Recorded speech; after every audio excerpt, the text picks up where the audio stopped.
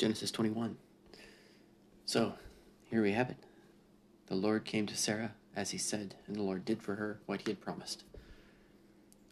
And so Isaac was born. They named him Isaac, and Abraham circumcised him on the 8th day, just as God had commanded him. Abraham was 100 years old when Isaac was born. So that makes Sarah 91. And she said, God has made me laugh, and everyone who hears me will laugh with me. And that, I think, is just awesome, because they named Isaac, he laughs, because they were laughing at the promise of God in disbelief. And laughing in disbelief as if something were a joke is very, very different from laughing at something because it is so joyful and true. And both of them laughed.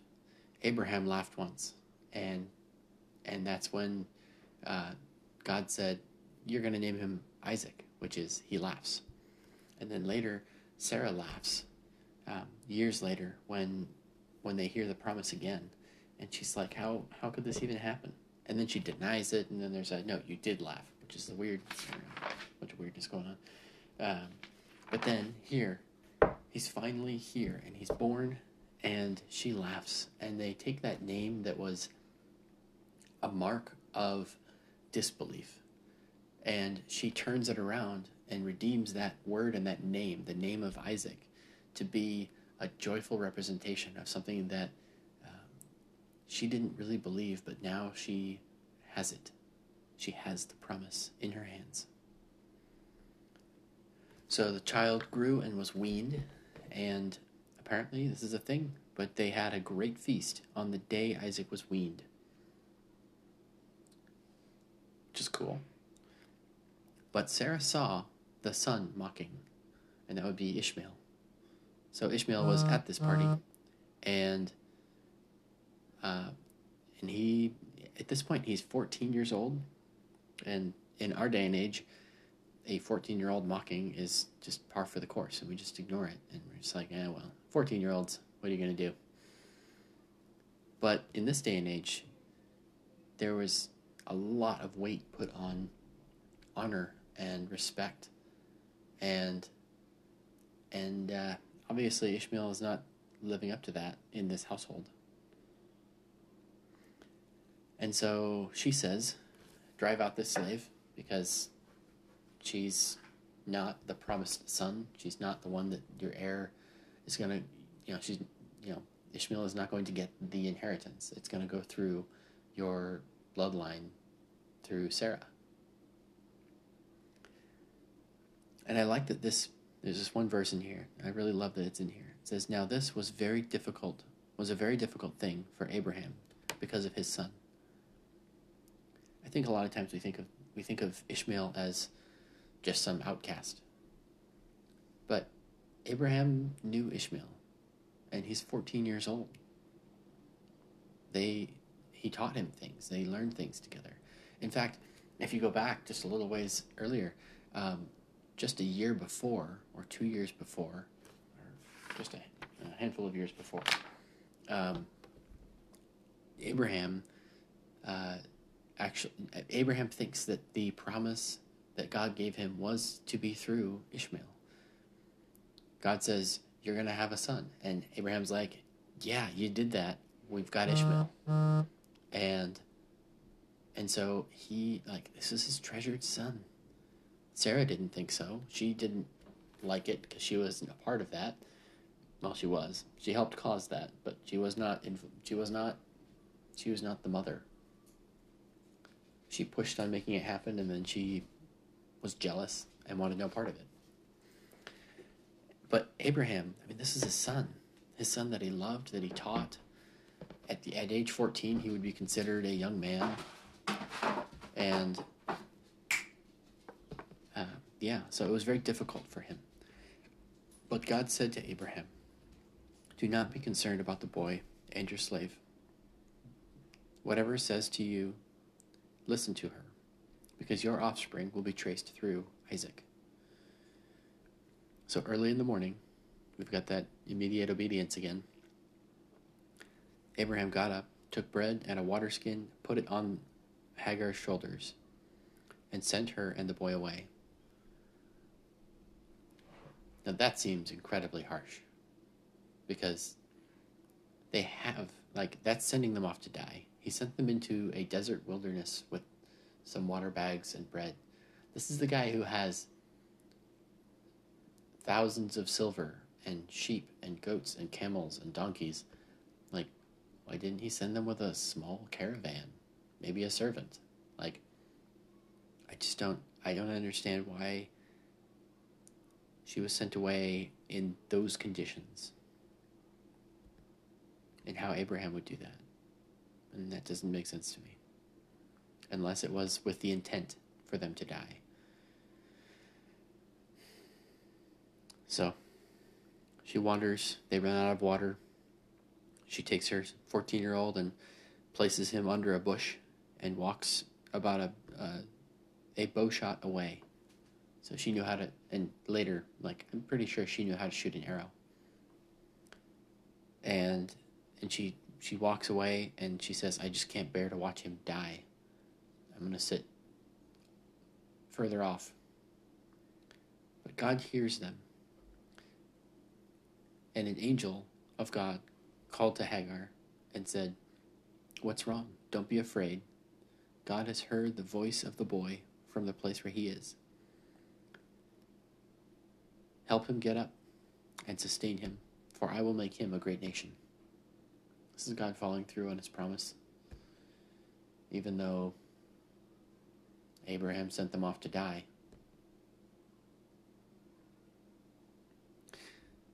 I wonder if this is something like when Abraham is tested with Isaac later. Because he sent his son, not his only son, but at this point his older son. And he asked God, and God said, listen to what your wife is telling you. And he was concerned, and God said, no, don't be concerned. Do what she's saying. And so he sent his son away in faith that his son would become a great nation. Because it says, I mean, God told him, I will make Ishmael into a great nation with 12 tribes. And so maybe that's what it is. But anyway, let's go back to where we are here. So then God opened her eyes and she saw a well.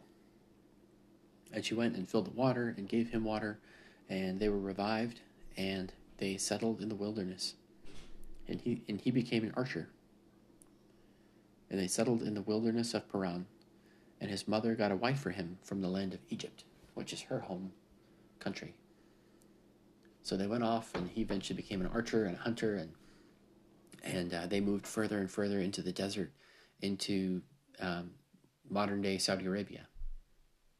And he lived in the desert, and they eventually became 12 tribes that filled the whole peninsula of now Saudi Arabia.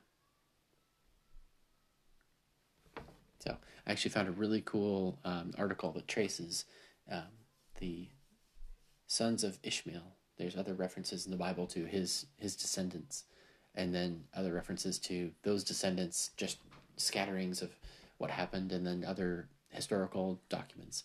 I'd love to learn more about what happened to Ishmael and his children as descendants of Abraham, and how they ended up, and what God taught them, and how they rebelled and obeyed, how they submitted themselves, and how they fought against his commands. That's not the end of the chapter, though. So then we've got this other section here. So then Abimelech, who is the king who took Sarah, and then he had a dream, and then he, told all of his servants and returned Sarah along with a whole bunch of stuff and 1,000 silver. And so he comes up and he says to Abraham, God is with you in everything you do. Now swear to me here by God that you will not break an agreement with me or with my children and descendants. He says, I was faithful to you.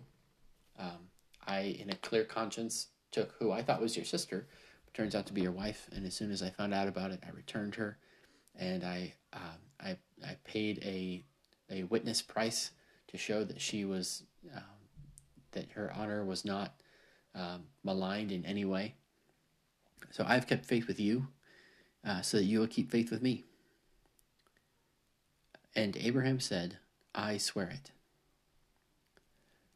But there was this little thing where there's a well, and some of Abimelech's servants had taken it, but Abraham didn't actually tell Abimelech. So then they make a covenant, and they set that up, and then they accept so they make an agreement about being friendly neighbors, and then they also make an agreement about the wells, and the place is then called Beersheba, which is the well of the oath, where they made an oath and agreement. And so then they became buddies. And Abraham planted a tamarisk tree in Beersheba, and there he worshipped. He worshipped the Lord, the everlasting God. And I was curious about the everlasting God as a name of God. And so I looked it up, and I found two interesting things. Well, that verse has just got a lot in it, and I don't want to take too much more time here.